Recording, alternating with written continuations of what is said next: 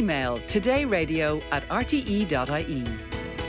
Now, Barrister Tim Bracken joins me from our Cork studio to talk about wills and probate. And as I said, if you've any questions for Tim, you can get in touch now. You can text us 51551 or you can email todayradio@rte.ie. And Tim, we've already had quite a lot of questions into us on those contact lines, and I'll go to them straight away if that's all right. One person says, if a beneficiary of a will dies, will this gift lapse if no directions in the will? Yes. Good morning, understand Sarah. That? Okay, good morning. Yeah, Thank you. I understand what they're talking about. Okay. So therefore, we'll say John, in his will, leaves €10,000 to his friend Fred. Fred predeceases him. That gift lapses and it falls into the residue of the will. So whoever is getting the residue of the will, they get more. They share that 10,000 between them.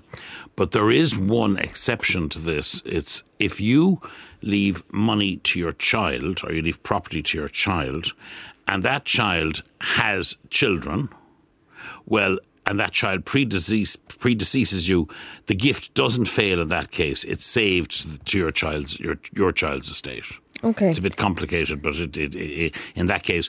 But you see, this comes back to my point always, Sarah.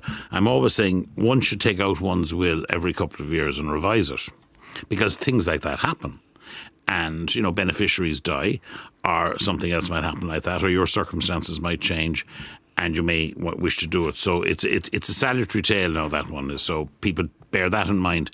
Making the will is one thing, but keep it up to date. Okay, that's very good advice. Another person then says, I was left a substantial sum of money by my godfather to fund my college education. I received the letter notifying me of this in July 2019. Probate wasn't granted for another 9 months. Now the solicitors are dragging out the process. College begins next month. Is there anything I can do to speed it up? Well, yes, you could write to the solicitors who are acting in the estate and saying, like, what is the up-to-date position on it, and explain your circumstances. And if you're not getting a satisfactory response from them, you could refer the matter to the Law Society. But if it's the executor's fault of the will, maybe it's not the solicitor's fault, maybe if the executor for some reason is dragging his heels, well, then I would advise you to go and see your own solicitor or instruct a solicitor, because there's proceedings you can take to force the administration of the estate. Okay, and speaking of executors, another person says, the person I have appointed as executor of my will died recently. Is my will still valid and should I make a new one?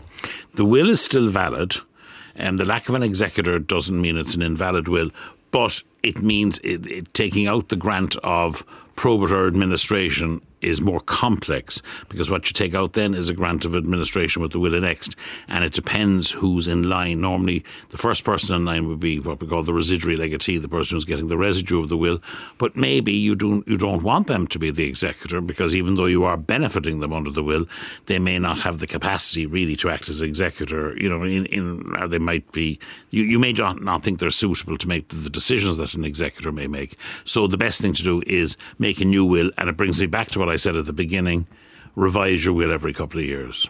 Another person asks, can I write my own will at home? I'm married with no children. Well, your listeners who've been listening to me for many years in this know that I'm absolutely allergic to homemade wills. Okay. You can do it, absolutely, and if you follow the protocols on it and you do it correctly, you may do a valid will. But more often than not, people forget things. They might leave out a witness, or they might leave out a date, or they do things that are silly. I mean, they don't follow. A will making a will and executing a will is an exact science. And really, it's well worth spending the money on a solicitor and get professional advice to do it. Is it expensive to get it done? Not really. It depends on the complexity of the will. I mean, for instance, if it's a very simple will, you just want to leave everything to your husband, I don't think you'd be charged more than €100 for that. But then if you're setting up trusts for children and grandchildren, there's various complications with property, then, it depends. Again, it depends on the complexity. All right. Another person says, I'm one of 5 children, the executor of my mother's will, the executor of my mother's will, who died last year. She left her house equally between the 5 of us. 2 want to sell it and divide the proceeds. The other 2 are refusing. I also want to sell. What can I do? This comes up quite often in that, well, the executor has a power of sale under the Succession Act, and he or she can sell the property if it is to pay the legacies or to pay the debts, and the first thing, but pay the legacies after that. But there is a provision in section 50. It says that they must canvass the views of those who are entitled to a property before they sell it.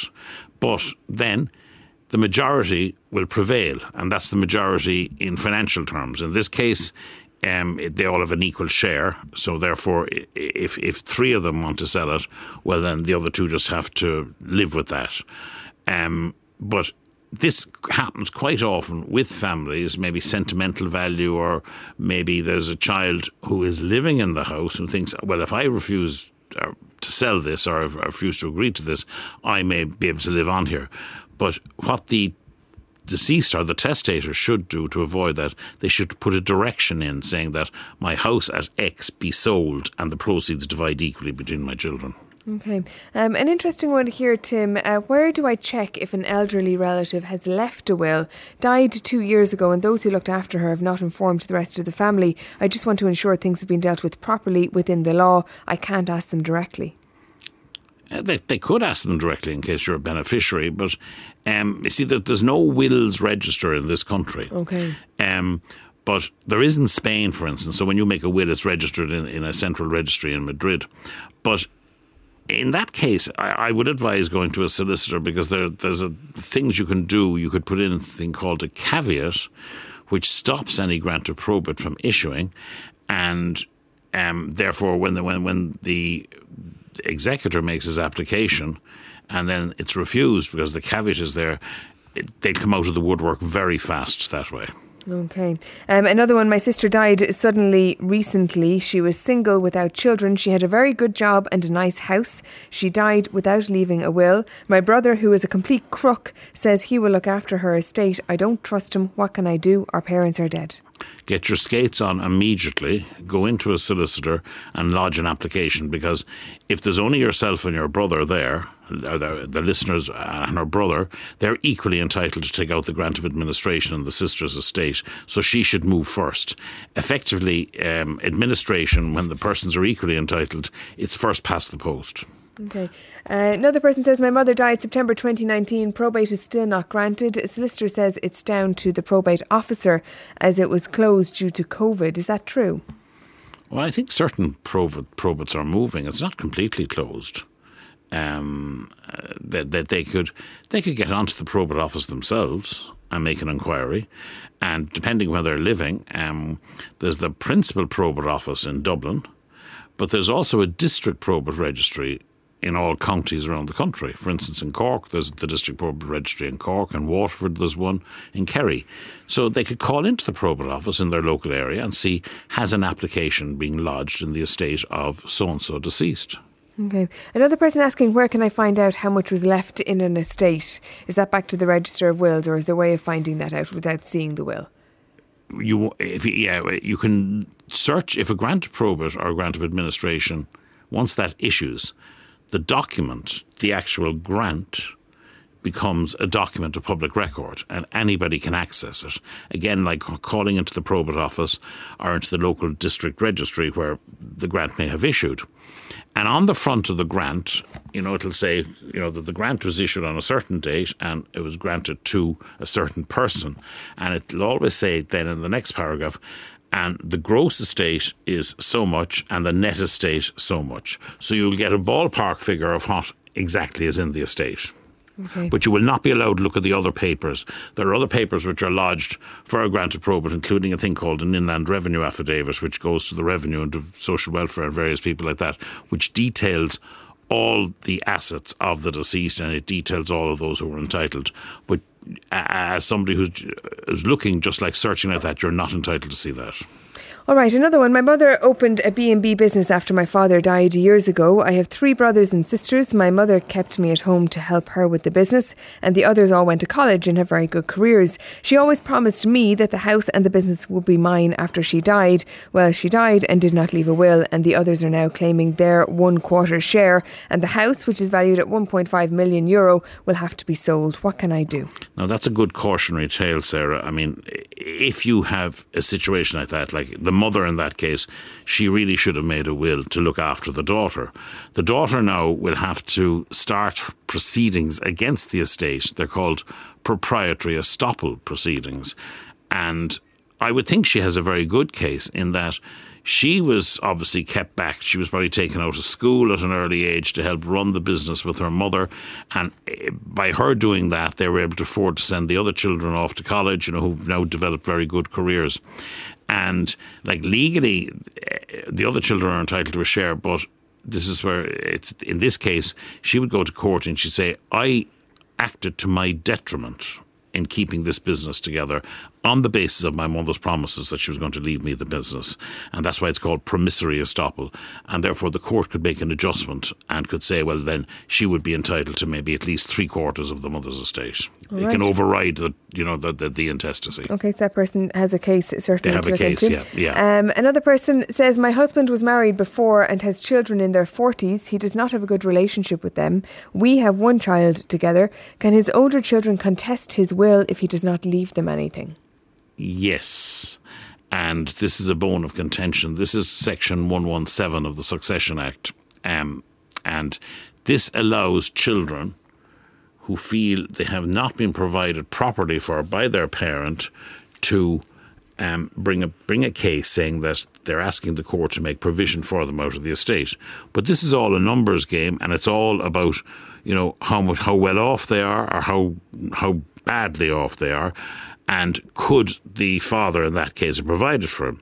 But what is also taken into consideration is the fact that the father now has a new wife, which is your listener, and she certainly has her legal right share, which is 1/3 of the estate, which cannot be touched. So that's ring fenced for her.